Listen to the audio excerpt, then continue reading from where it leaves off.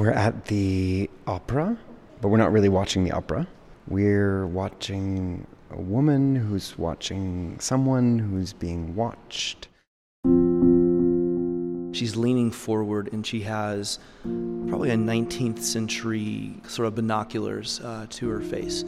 So she's very keen on what she's looking at. When we look at this painting, our gaze is drawn to her gaze. There's something of like a sea captain in her because she's so intent on the horizon, and she's really giving a direction, right? She's like onward.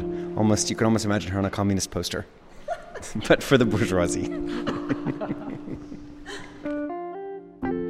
I feel like I've been in her position before when I look at this. I love to attend theaters and operas, and I have my own little set of binoculars I take with me. Everyone loves some people watching. I'll admit, I've sat just like these people with my opera glasses looking around, at the Boston Opera House or some other theaters in the city, just looking at people. It just cracks me up because there's a guy looking at her in the back there, right? And he has binoculars just staring at her. The gentleman in the back is very interested in her. I wonder if he's going to go over to her box, present himself. And that also puts me in her position because that has happened as well. You're looking at other things and you just look over and you see someone just staring at you. And that's just part of life, I guess. But that the way he's very casually, his arm is up almost around his companion, and yet he's staring out, almost staring at us. And so is he observing us or is he observing her? Does it make any difference to you that this was painted by a woman? Perhaps it's some kind of a greater sympathy with the person she's painting. I mean, she's not there to capture the subject, but she's there with the subject. She's more there as some kind of ally against the assault of yeah, or as you said, that against all of these men who are staring at us, and we are good, proper ladies. I mean, she is the artist is the woman. The woman is the artist, I think. I think it's allegorical then, if you tell me that it's painted by a woman. She's not young, not old. She's sort of caught in between. She doesn't have these kind of very specific roles. She's not a virgin. She's not a young mother. She's not an old crone either. Maybe she's an independent lady heading out on the town on her own, and that she's just there for herself. Yeah. She's not there to please anybody. She put on her little pearl earrings probably because she likes them, and she put them on to go out and experience art, and she doesn't care what anyone else thinks of her.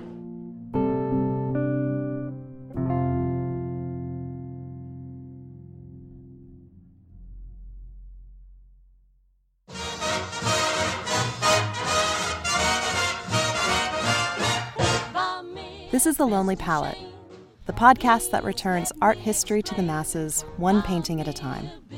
I'm Tamara Vishai. Episode 21, Mary Cassatt's In the Loge, from 1878. And say you understand.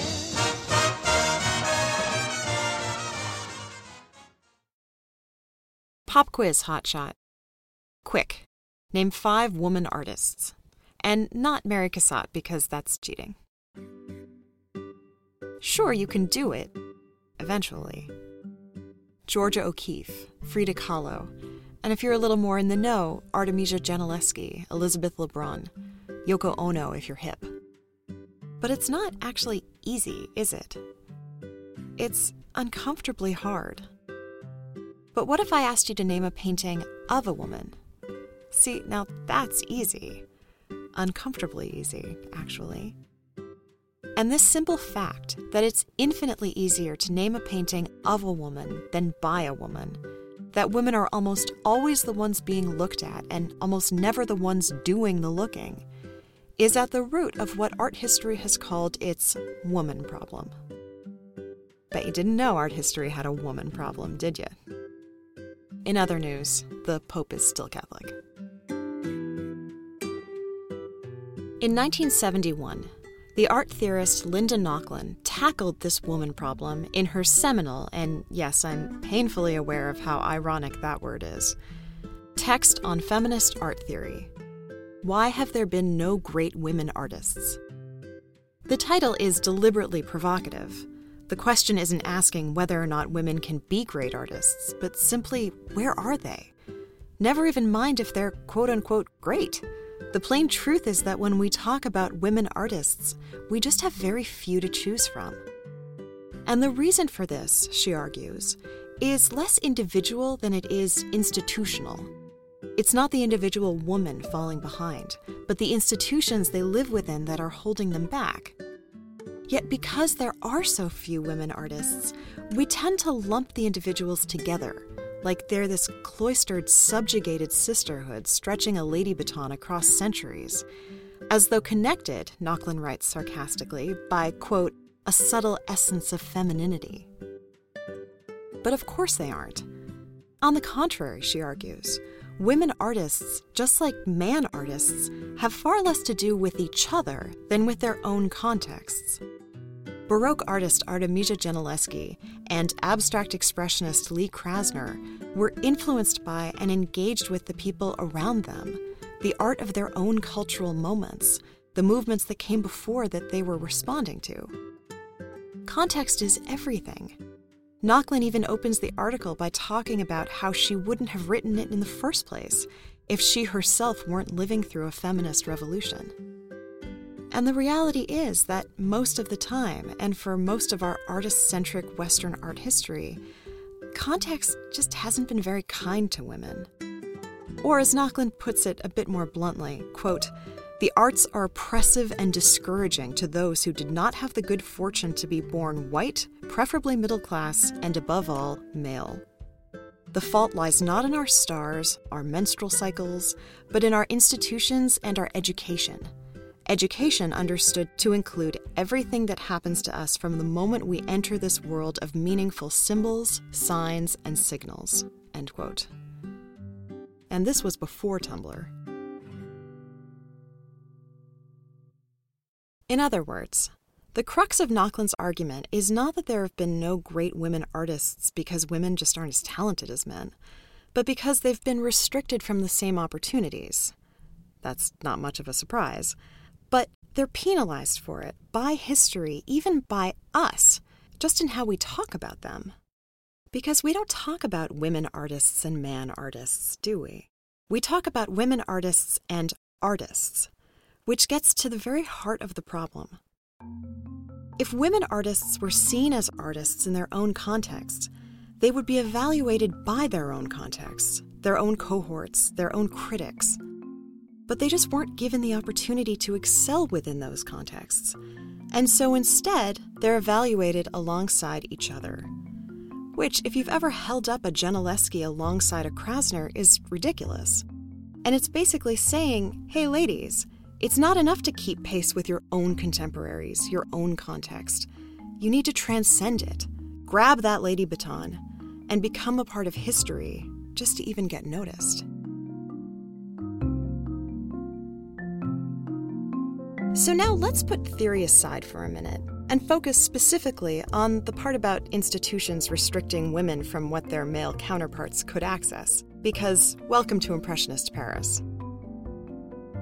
The reason why there are only two female Impressionists, Mary Cassatt and Berthe Morisot, who, by the way, was married to Edouard Manet's brother, which, like now, is always mentioned, alongside a boatload of male ones, is not a question of talent, believe me.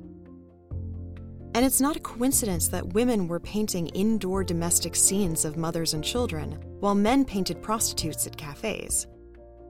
Impressionism was about capturing modern life, particularly modern life outdoors. And there were many outdoor places that a woman just wasn't able to go to unchaperoned. Except the opera. For Cassatt to have picked the opera as the location for this radical, nuanced painting is nothing short of genius. The opera is pretty much the perfect place to address art history's woman problem, because it was the one place where a woman was liberated enough from institutional restrictions to be able to actually give the act of looking as good as she gets it.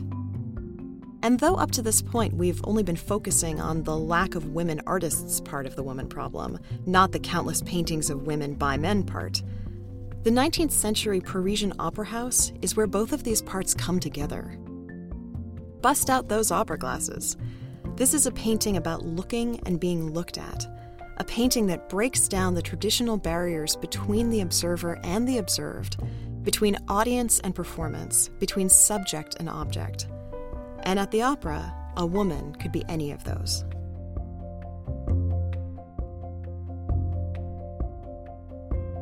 So let's talk about the opera. The opera in Impressionist Paris was an egalitarian bourgeoisie fashion show, the place to see and be seen.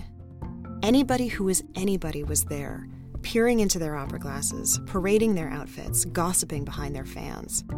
Sure, they may have been holding tickets to a performance on stage, but the real drama was unfolding in the lobbies, the salons, the intermissions, where an enormous chandelier was lowered from the ceiling, illuminating the audience, all the better to look at each other. And this happens to be the point, intermission, where we enter this painting. And our performance is not what's on stage, but the spectators.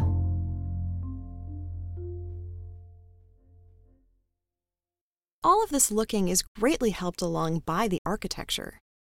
Remember back in episode 7 when we looked at Monet and spent a good chunk of time talking about Haussmannization, the splendid and traumatic renovation of Paris in the 1850s that tore down the tight alleys and opened the city up into uniform apartment buildings, broad boulevards, and, if you'll recall, long and deliberate sightlines. If, like me, you've ever stood at the Place de la Concorde and looked out at the Arc de Triomphe and thought to yourself, "Psh, that doesn't look so far away, I'll walk," then you, like I was, would be in for a rude awakening as to how deceptive those sightlines are. Haussmann's Paris became both a city of light and a city of looking, of being able to take in the vista in one magnificent glance. And the Opera House, or the Palais Garnier, named for its architect, Charles Garnier, was built between 1861 and 1875 as a glorious focal point for one of those glances. The building itself, like Haussmannization, was a product of a growing middle class, of an industrialized city that housed department stores and fashion plates and flaneurs, or a particular brand of middle-class male dandies who took to the streets to observe. The word doesn't quite translate from the French, but picture the poet Charles Baudelaire with a teeny leather notebook and an ascot, sipping some absinthe at an outdoor café. That's a flaneur. Department stores meant that anyone with means could buy the same outfit and then go to the opera to determine who wore it better. And once inside, the sweeping grand staircase became a stage all its own, with fashionable couples ascending and descending, and plenty of hidden spots to step back and watch. Which brings us back to the Loge, or a private box suite inside the theater, from which our central heroine looks out. Like I said, we can tell that it's intermission from the warm, bright light illuminating the figures, which therefore changes the meaning of everyone pulling out their opera glasses, because they're looking at each other, not the stage. The woman we see isn't the typical occupant of a painting of a loge, which was a fairly common subject matter during this period. Plenty of depictions of women had been painted sitting in these plush red velvet seats, but nothing like we see here. This woman has any number of signifiers that tells us that she is not playing the traditional role of the object gazed upon by your opera glasses. While the women in the background are mere blips of paint, undifferentiated in their pastels, she's detailed and specific, dressed in a fashionable but demure black outfit that you can't imagine would have attracted much attention. Some viewers have even suggested that she was a widow. And then there's that fan. A fan for a Parisian socialite would have been understood as a proxy for her voice, an unspoken language, coquettishly covering her mouth, fluttering with meaning and murmurs. Yet she holds her fan closed, and down by her side, unused and unnecessary, or maybe like a weapon ready to strike.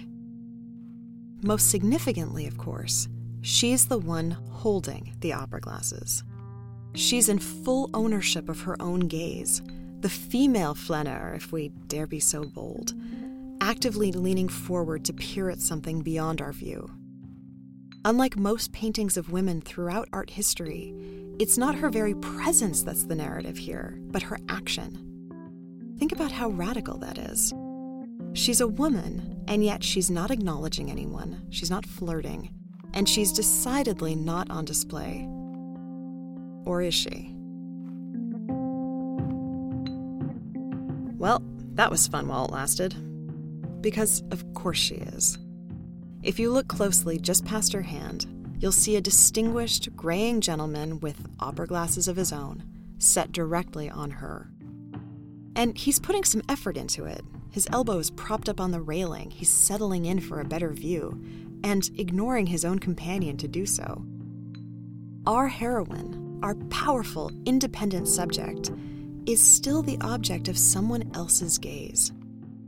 And not just his, but ours too. We're not exactly getting a pass here, because as we've discussed in past episodes, in so much of modern art, the viewer is an active participant, stepping into the painting in some way, being acknowledged or ignored, but almost always engaging with the subject like we actually exist in their world. Here, we could be sitting next to her in the loge, watching her watch someone else, or we could even be seeing her through our opera glasses. The point is, her objectification is inescapable.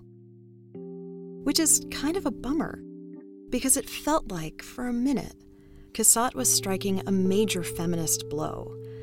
And instead, thanks to us, and to that creeper in the background, it doesn't really feel like this painting is all that different from more traditional paintings of Loge dwellers.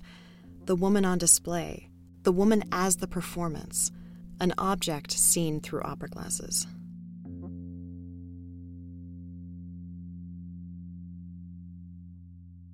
There were so many paintings like this. Renoir's La Loge from 1874, for example, depicts a woman sitting like a doll in her black and white striped fashionable dress, making welcoming eye contact with the viewer and ignored by her companion, who has his glasses fixed on someone else. Even Mary Cassatt had tackled this before in Woman with a Pearl Necklace in the Loge from 1879.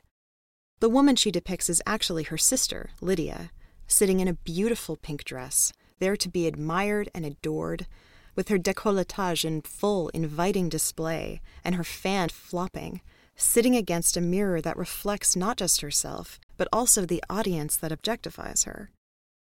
There are hints of feminism in Woman with a Pearl Necklace in the Loge, that mirror reflecting back the lookers. But this painting, in the Loge, had the potential to be so wonderfully, powerfully, overtly feminist, to take back the female gaze, and to solidify Cassatt as the preeminent great woman artist. So why did she blow it by adding that man and his binoculars? But see, now we're doing it.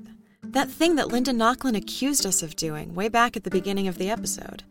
That thing where we take women out of their contexts and maybe apply our own context's expectations onto them.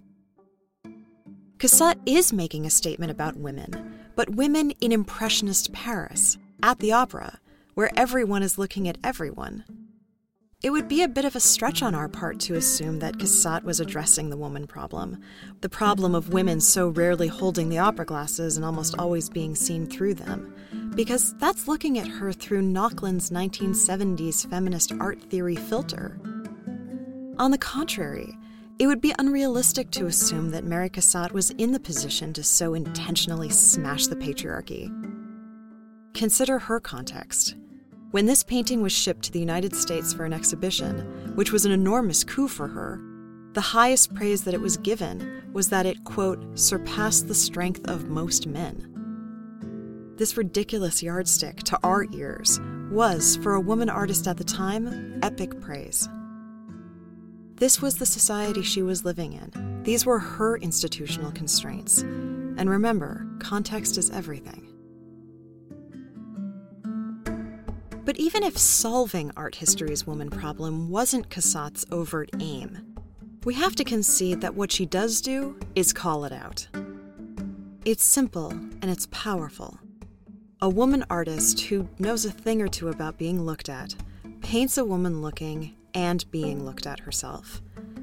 And though we've already established that it's a little odious to compare women artists to each other, it's also kind of uncanny how many women artists have done this, have followed Cassatt's lead, have reclaimed the gaze just by calling attention to it. Consider Barbara Kruger's Untitled, Your Gaze Hits the Side of My Face from 1981, which is written in aggressive strips as though spat out from a label maker across a black and white photograph of a serene stone Venus. Consider Yoko Ono's Cut piece from 1964, where she sat on a stage and invited people from the audience one at a time to cut off her clothing while the rest of the crowd watched. Consider the Guerrilla Girls, a troupe of feminist artists in gorilla masks who formed in the 1980s and are still going strong, and their use of cold hard stats to point out how lopsided the museum world is. In any given museum, there are this many female artists versus male artists, and that many paintings of women versus paintings of men. Draw your own conclusions about how life must be for a woman artist. All of these artists are asking us to look at ourselves looking at women, which is really asking us to take a good look inward, to draw our own conclusions. And maybe the fact that so many women artists have made art like this is its own kind of Lady Baton. Maybe there is a, quote, subtle essence of femininity that unites women artists across generations because they've all been suffering under the same institutions, even in their own contexts.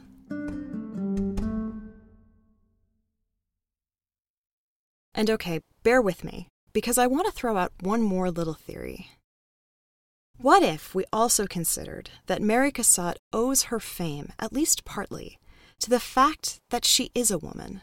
Specifically, a feisty, unmarried American woman.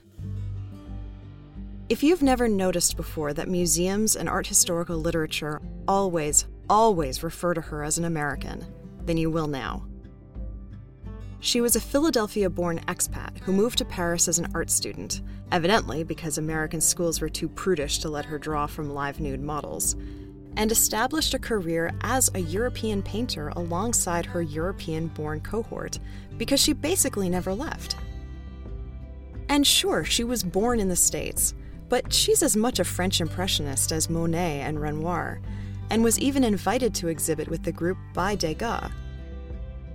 In other words, she is not an American painter, much less an American impressionist, which came later and was a different movement altogether.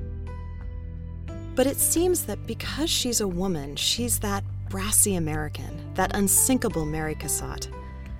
I mean, John Singer Sargent was also an American expat who settled in Paris, but it's not nearly as compelling a part of his narrative as it is hers.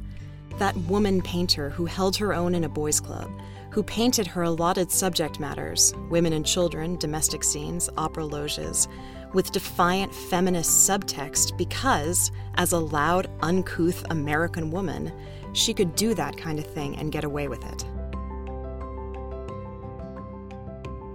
But look, the thing about subtext is that it isn't loud. It's subtle, and it's nuanced, and it's sophisticated. And in the hands of Mary Cassatt, it's also handled with exquisite technical skill.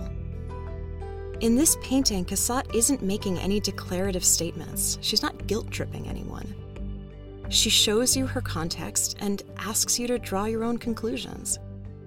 And that's a very, very hard thing to pull off.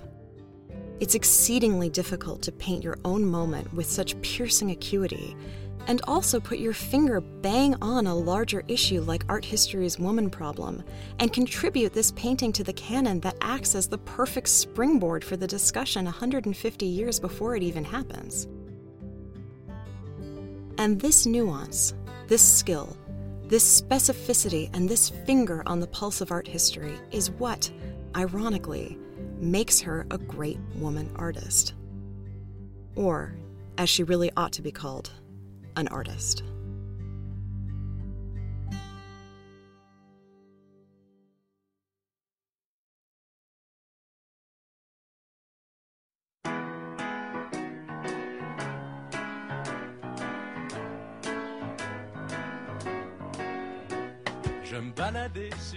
Special thanks to Kelly Horan Galanti, Tom Huddleston, Stefan Jochems, Danielle Reynolds, and the intrepid museum goers at the Museum of Fine Arts Boston.